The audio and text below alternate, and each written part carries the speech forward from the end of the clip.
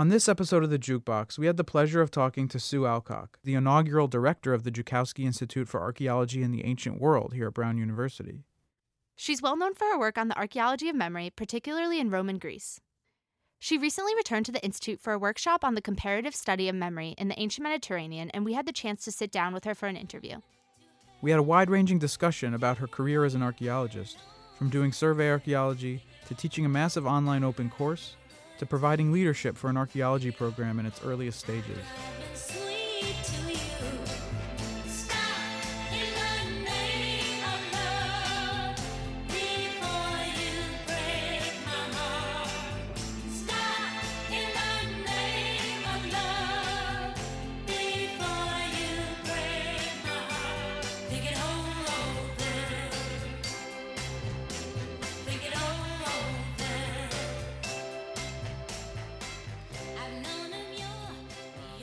One is actually very distinct to the Joukowsky Institute, because somehow at a very early, unwise stage, I would, at our graduate perspectives weekend, I would dance to Stop in the Name of Love, complete with really hokey hand gestures. And I'm also sorry to say this occasionally happened on a table, very low table, thank God, but it did.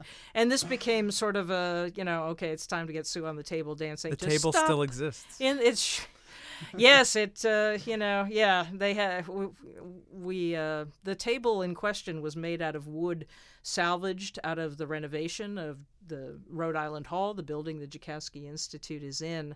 And they said, "What do you want out of this wood?" And they said, "We want a table for Sue to dance on." And they took it very seriously. So how high up?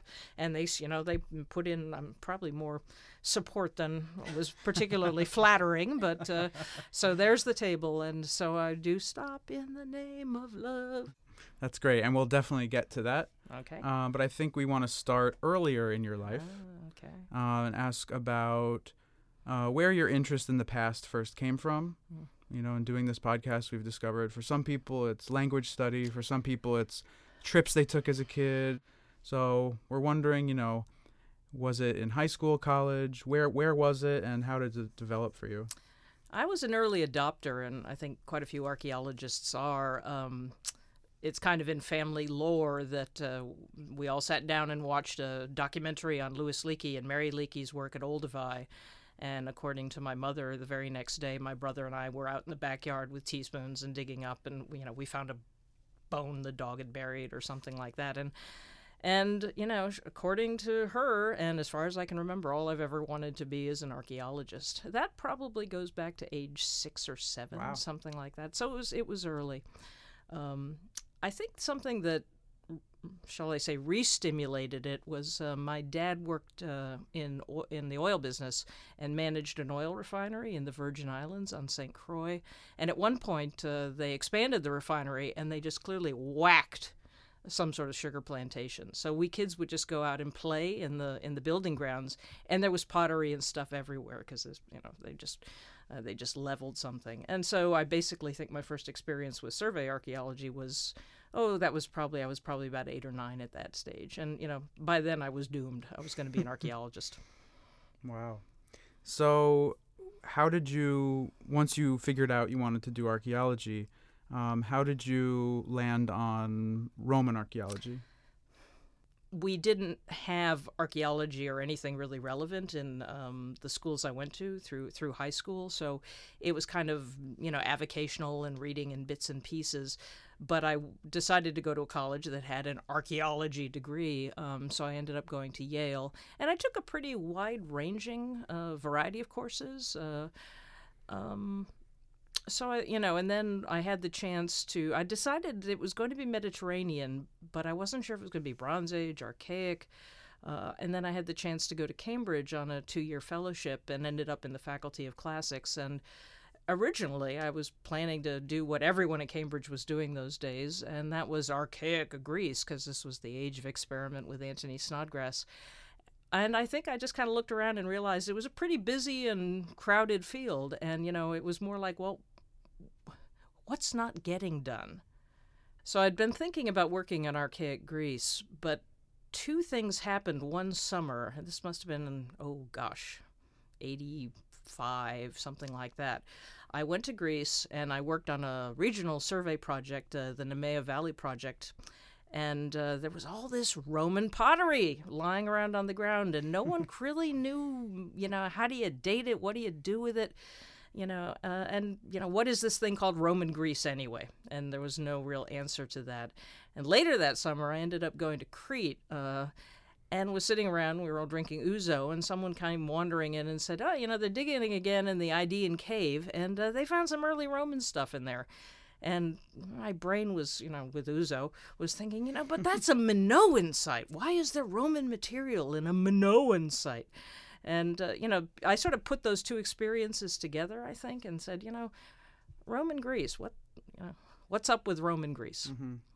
And I had a very supportive doctoral supervisor in Anthony Snodgrass and with Peter Garnsey. And I remember Anthony looking at me at one point and saying, well, usually one writes a thesis on something that one knows something about, and this would be new for you. And I said, but I was young, and he was supportive. And as they say, the rest is history. That's a great story. So you finish at Cambridge. Mm-hmm.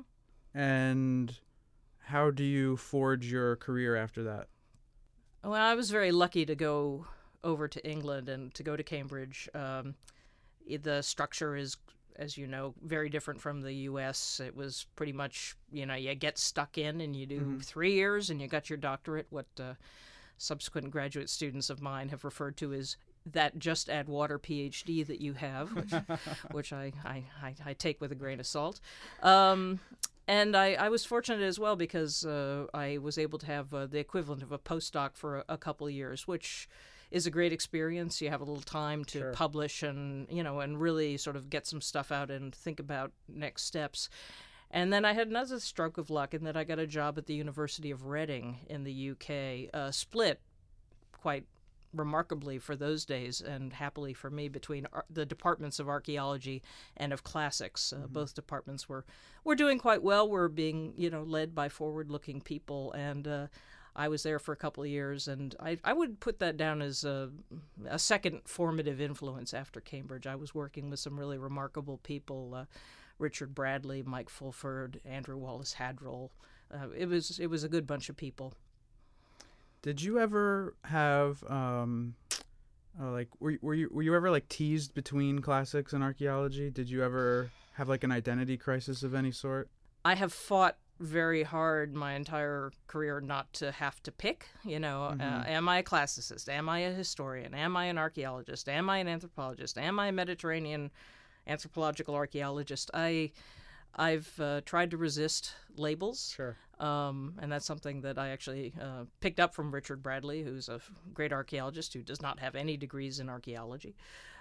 He said, don't let them define you. Do your work, ask your questions, use what you can. And that's something I've tried to bring to my own students and to the Institute, this idea that we can do archaeology in the Mediterranean world on, complex questions, and that we can talk to anyone. We can talk to art historians, anthropologists, you name it, that we shouldn't feel boxed in. Now, I've been very fortunate in my career, though, that I didn't have to make some choices that I think some people have had to make or feel they've had to make, that, well, most of the jobs are in classics, so, I will go down that route. Or, I'd really like to come to the Joukowsky Institute, but I might want a job in anthropology, so I can't do that. So while I think things are really improving in this space about, being forced to declare who you are and what degree you have dictates your life, I think there's still issues in that area. And that's one reason I'm very proud of the Joukowsky Institute, because I think it tries very hard to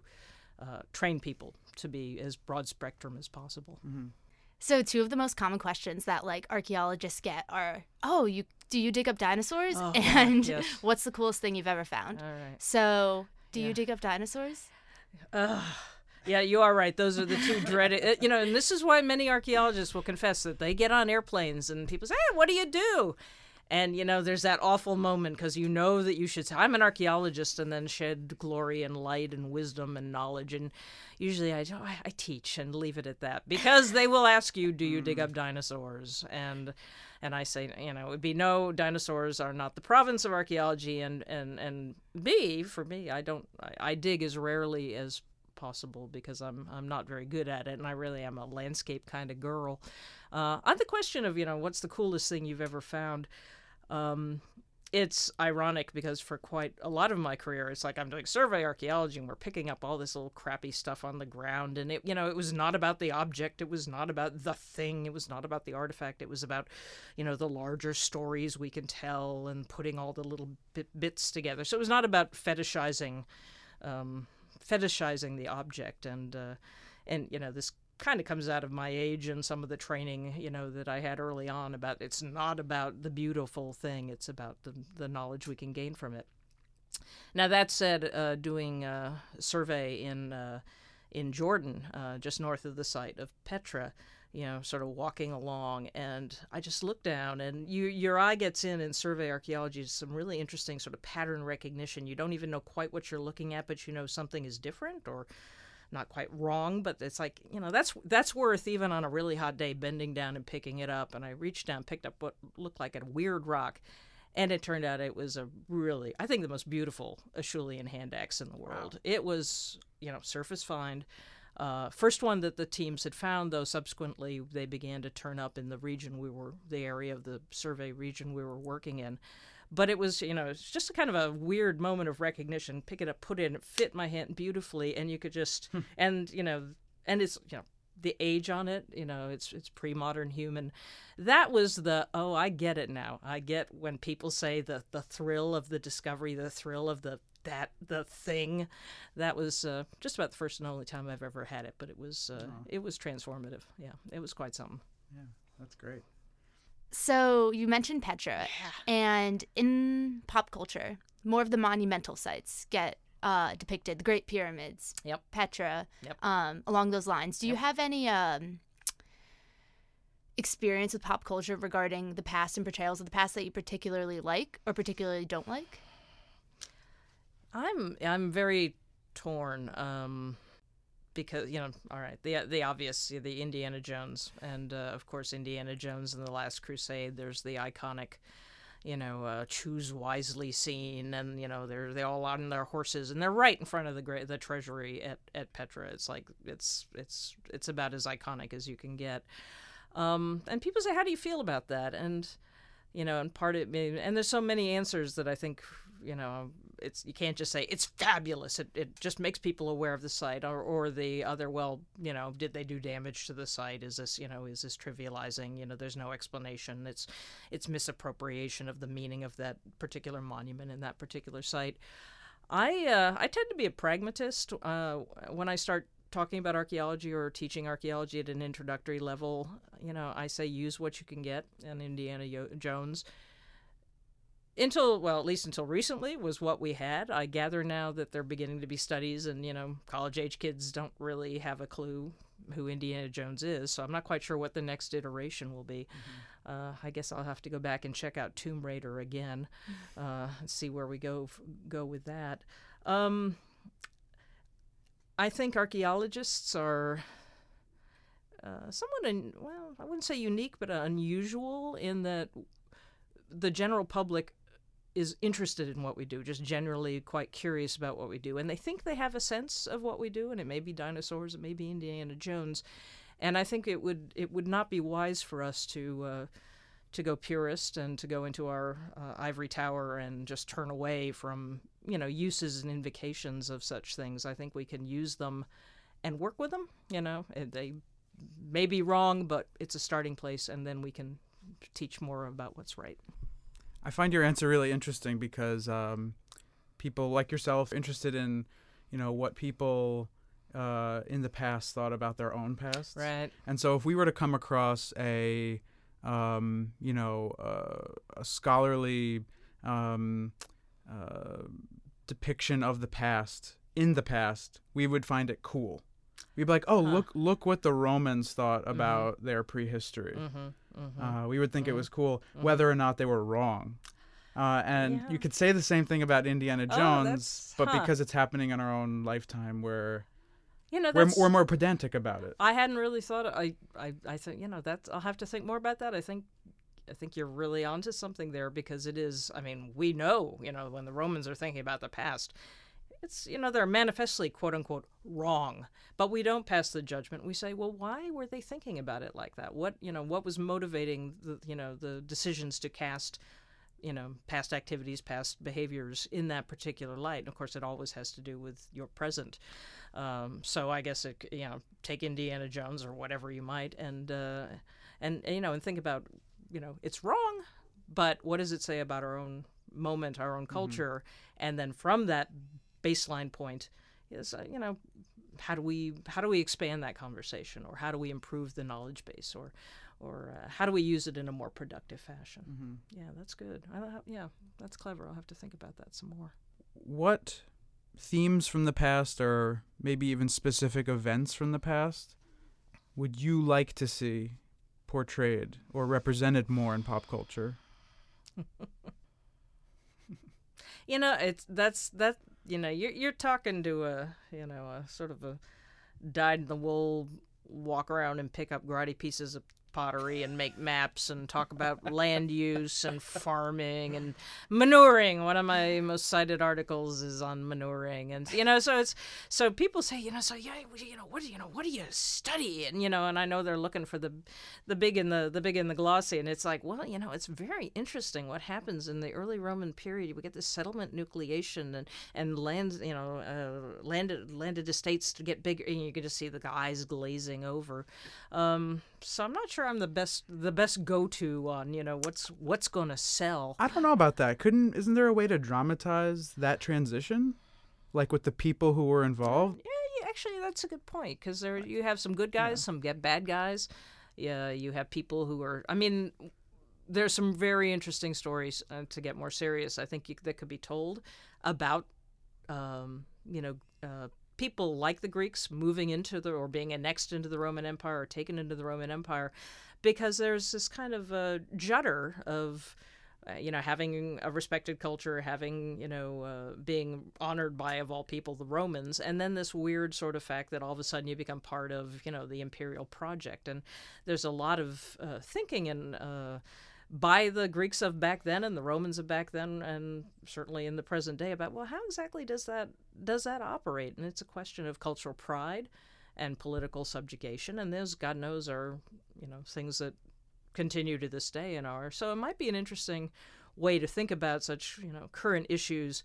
When people have asked me how I got interested in Roman Greece, and there were various moments I had in the field that pushed me in that direction. But I also think sometimes it was being an American over in England in the days of Ronald Reagan and Maggie Thatcher, in the days of the special relationship. And there was this weird sort of paradigm that, there was a powerful, young, brash, takeover kind of power. But they had a special relationship with this, older, more civilized, mature, sort of tisk kind of entity, and that was, the special relationship of Britain and the United States. And I think that inflected some of my thinking about Roman Greece. Now, mind you, I think it needed to be exploded. I think there's kind of a burden of tradition in these sort of set in the past movies and shows that would really have to be completely exploded. Right. I agree. I think this is why people tend to future cast them instead. Push into science fiction and so on. I mean, for better or for worse. No, I agree. I totally agree. Yeah. Okay. But as people who invest their entire careers in the past, it's something I constantly think about. Like, how can we better? Yeah. Not even we, but how can the past better be represented in pop culture? I think about it a lot as well, and I've when I'm not doing administration, I try to think about, well, how can one push, one could write another scholarly book, but is that the most helpful thing to do? Right. But it is tough. What are the mechanisms? I think podcasts are a great idea. They're popular. They can hit a wide-ranging audience. I know some people have blogs, including, I think, perhaps people who you've podcasted in other episodes. I talked to Brian Fagan, who's the popular archaeology writer of all time, about this, and he still thinks that books are what people will read. I try to watch things occasionally, like Ancient Aliens or the things on the History Channel, which is Right. I find quite painful, and I'm not quite sure what the solution is, but I think it's probably more the younger generation that will crack this, and I do think it should be more foregrounded in graduate training and early career thinking, and in terms of things like tenure and promotion, incentivizing faculty, not just archaeologists, but perhaps especially archaeologists, to think about these issues of outreach to the public. That's actually something I spend a lot of my time on at Michigan. Oh, that's interesting. Because I think I've said this before on a previous podcast when this came up, but I had a professor who's now retired who told me that he used to write constantly blurbs about archaeology for airline magazines. Huh. And then at a certain point later in his career, the provost said, "You have to stop doing this. You have to. You're kidding. You have to write peer-reviewed journal articles only." Boy. So I'm going to make you name names when you turn this mic off. I want to know. It's funny. Yeah. I was actually I flew in last night and I was looking at the Delta magazine and and I've often thought, and I should just do something about this. You got a captive audience, and there's great pictures. People will read a story that has archaeology or gold or digging or something in it that they might not go there with a lot of other fields. I do think we are very fortunate in that innate appeal that we have, and we don't act on it as much as we should. right. But I think there is that real worry that it's like, will you lose street cred? Will you lose academic authority if you go there? And I think the answer to that is, if we stay on our high horse for much longer, given the situation in higher education in the United States these days, we're just going to increasingly just talk to ourselves, and eventually we will be marginalized even more than we already are. Right. One of the things that I did that I really, really enjoyed that is somewhat in the same space was a massive open online course, Right. MOOC, that was called Archaeology's Dirty Little Secrets, and I was very fortunate. Brown was pilot testing some, and I was asked to do one, and I think we taught it twice, and it probably hit 30,000 people in some way, shape, or form. That's not as big as some MOOCs, but it would still, I figured it would take me something like 300 years of teaching at Brown to reach that many people, and I did it in 2 8-week courses. And I've come to the conclusion, it reinforced my deep belief that there's a broad spectrum of people globally who are attracted to archaeology, and that they really want to learn more. They are hungry for information. They are hungry for knowledge, but they're not in school anymore, so they think it's over, it's done. They can't learn anything anymore, or so they'll watch the History Channel and they'll wonder. But just offering them the option to let's work through this. Let's think this through together. Let's have discussion online. It was probably one of the best teaching experiences of my life. Right. We can talk about the success of MOOCs, but not just yours, but in general. But I think one thing that they do correctly and rightly, righteously, if you will, is that they cater simultaneously to people with varying levels of interest. So Yep. If you're grading assignments, but you're not going to kick someone out of the MOOC Right. for not handing in assignments and stuff like that. So Yeah, we designed it very much we designed the MOOC very much as what you want is what you get. Right. And it wasn't credit. It wasn't this. Some people just watched videos. Some people did the whole thing, assignments and assessments and the whole 9 yards. I believe my sister watched like one video, and that was it. That was, well, no, that wasn't fine, but that was, okay. So it was, and these were a lot of these people were working. A lot of them had small children.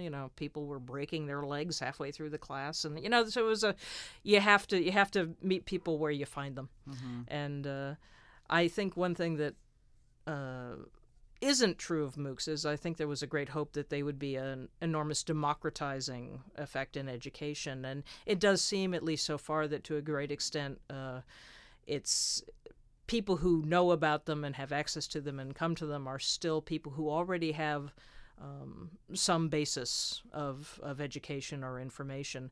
I don't think that means that invalidates the experiment at all, but I think it does mean we have to rethink about, okay, that didn't solve the problem of people who don't have access to much. Now what do we do instead? Mm-hmm.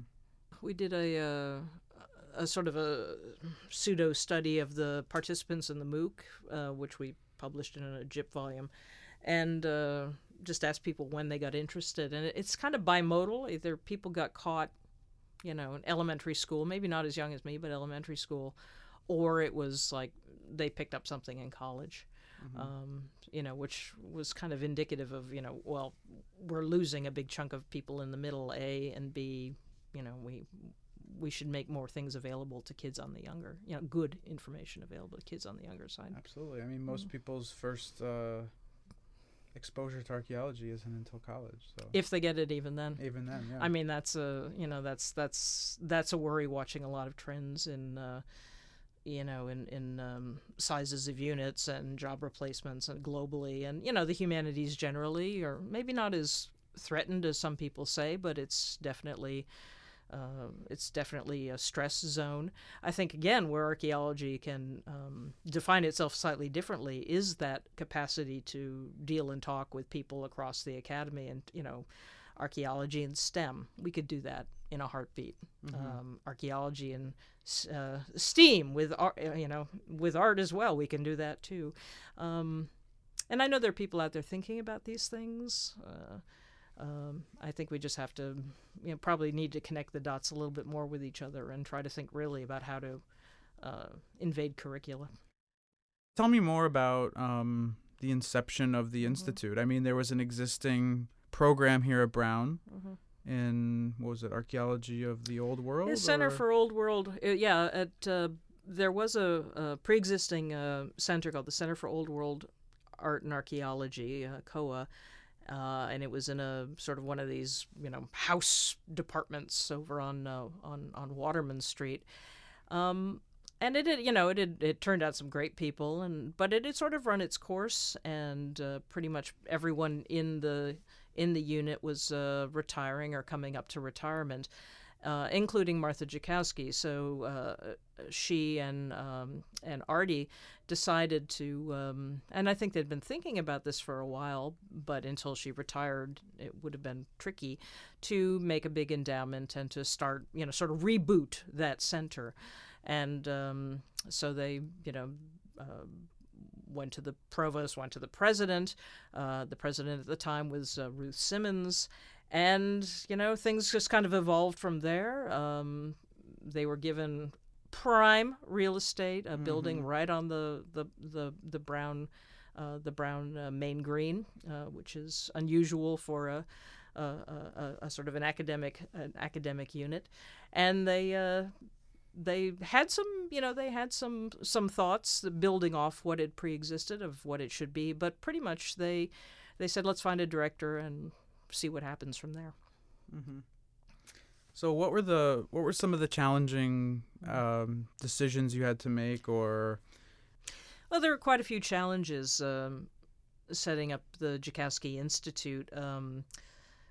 But, what do they say? Challenges bring opportunity. And in a way, the fact that we were pretty much getting down to having to just kind of rehire, the entire cast of faculty characters, was somewhat daunting, but also was enormously exciting. It was this chance of, okay, we really have a moment now to step back and say, what do we want this institute to be? talking about brands is always a little problematic, but it was pretty clear that, we were going to, to make this really work, we had to think very carefully about, what would a small institute for archaeology and the ancient world, and that was part of the institute title from the very get-go, per the donor's instructions. So what did that mean, and how do we interpret it, and what kinds of people would fit well in there, what kinds of students would fit well in there, what kinds of classes should be taught through it, what would relationships be with cognate departments, with classics, with anthropology, with history of art. So there were a lot of, there was a lot to learn quite quickly. I was fortunate to have John Cherry along for the whole ride, and he was absolutely instrumental in helping shape the Institute. Very early on, I had the great good fortune to hire on Sarah Sharp, who's been with the Institute practically the whole time. So there's been some long-term investment and deep thinking about how things should play. I think the fundamental goals were to be open and interactive with other units, that archaeology as a bridging discipline, I firmly believe in the idea that we can talk to just about anyone on a college campus, and if we can't, there's something wrong with us.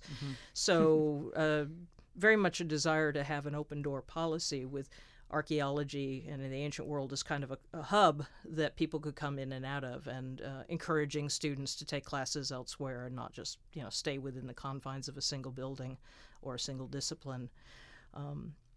It took a little, there had to be some choices made. A small unit at a relatively small Ivy League institution can't do what can be done at some larger state schools or public schools. So we had to make choices. So the decision was to focus on the circum-Mediterranean world and complex societies in that region. And therefore, it was like not doing, sort of, hominid evolution, or not doing South America, or not doing, and so on and so on. Right. But what we did to sort of, to augment that core was, and this I think is one of the stronger features of the Institute, is a very robust postdoctoral program that brings in people every year. So we did have, people doing China, or people doing South America, or people doing heritage studies, or now people doing archaeogenetics or whatever. So there's a sort of a breeze blowing through the building and blowing through archaeology and the ancient world at Brown continuously, and that was a challenge to set up, and was only really possible because we had a generous endowment. But I think the result has been quite promising. So as a current undergrad, it's really interesting because before I came to Brown, I didn't really have any ideas of archaeology besides the museum exhibits that me and my parents would go to. And so it was really weird because I came to Brown and I took all these classes and I thought that this was how archaeology is taught everywhere. And then I studied abroad and it was not like that, and I hated archaeology. And so it was just interesting because Brown does it so differently than so many other places. And part of the wonder moving forward and doing archaeology or not was, do I actually know the skills necessary to actually dig and to actually do things like that? And so how, as the director, did you balance how Brown does it with having to fit into a larger academic world that is much different than how Brown teaches? Yeah, that's a very percipient question, and I think it's something that I think people will challenge Brown students and say, well, but what exactly are Praxiteles' dates? Because you're not really an anthropologist, really a classicist, and quite what do we mean by archaeology? I just tend to think, what did we do? We encourage students to, if there's training that you need or want that you can't get in the Institute, go take an anthro course or go take a classics course. There are ways to get those skills. I think we tried to encourage sensible summer fieldwork opportunities. We ramped up a course called the Archaeology of College Hill, so that people could have some light, but experience in, what is it to come up with a field project and see it through to completion. Also, we liked that because it was something that was available to all students. Sometimes summer fieldwork opportunities can be expensive. There's always a danger that archaeology, which, in its history is kind of a rich person's game, it could very easily veer back into that territory. So I think it was trying to be without compromising on this is, if you don't want to do archaeology this way, don't come to Brown. On the one hand, on the other hand, saying, yeah, you're going to need to demonstrate these skills to the outside world. You're going to have to convince people that that you're good at what you do and you know what you're doing. A question I like to ask people is one that I haven't asked you yet because you signaled to me that your interest in archaeology came so early in your life. But it's what do you think you might be doing today had you not gone into archaeology? That's a great question. Yeah, I did have one crisis of the soul. I was graduating from college, and this was before I heard I had an opportunity to continue my studies in England, and it was like, oh my God, what am I going to do? And I did make myself sort of sit back and think, all right, if archaeology doesn't work out, and it was probably going to be stage management. I did a lot of theater producing and backstage organization at college. And, it was kind of a weird sort of, what? But in some ways I think I think they are actually quite opposite. Right. It's like, what is an especially a project director or an institute director, you get a lot of interesting creative people, and you have to, somehow there has to be connection, and there has to be trains running on time. There has to be, you're sort of a combination organizer, cheerleader, therapist, when all around you are losing their heads, ... So in some ways it wasn't so odd. And also the sense that, you're building, you're making space that people can do their best work in. Mm-hmm. And I think that's kind of what I really enjoy. Yeah. I have a question for you. Sure. Do you ever have the experience where you read some of your earliest publications and you roll your eyes? or alternatively, do you ever have experiences where you read some of your early stuff and you're like, wow, I was spot on? I tend to, the shark never stops swimming. I tend not to go back and reread a lot of early stuff. Or at least I didn't until lately. Now, lately, I guess, as one gets older, people say, well, you're the person who did the first big thing on Roman Greece since 1869, and we're doing an edited book out of a conference. Will you come over and be the discussant? And it's like, oh boy, God. So yeah, I did have to go back and and read some bits of Grecia that I don't think I'd read in years. And on the whole, there's some juvenilia out there I'd rather not remember, and there's the few bits and pieces when it's like, oh God, I should have not agreed to write that, but I did. But there's a body of work out there that I'm pretty proud of, and I'm especially proud of it because a lot of it is getting, wildly out of date because people, sort of said, no, that's Alcock says this about such and such a pattern, but my data says that's completely wrong. And that's just, and that can drive you crazy if you let it. So I've tried to adopt I can read it and say, whoo, what was I thinking? Yeah. But back then, that's what we had. That's what we thought. That's where our heads were at. And the fact that now it's radically different, we should celebrate and embrace that. Difficult though it can sometimes be. Yeah. Thank you so much. No, thank you. I enjoyed it.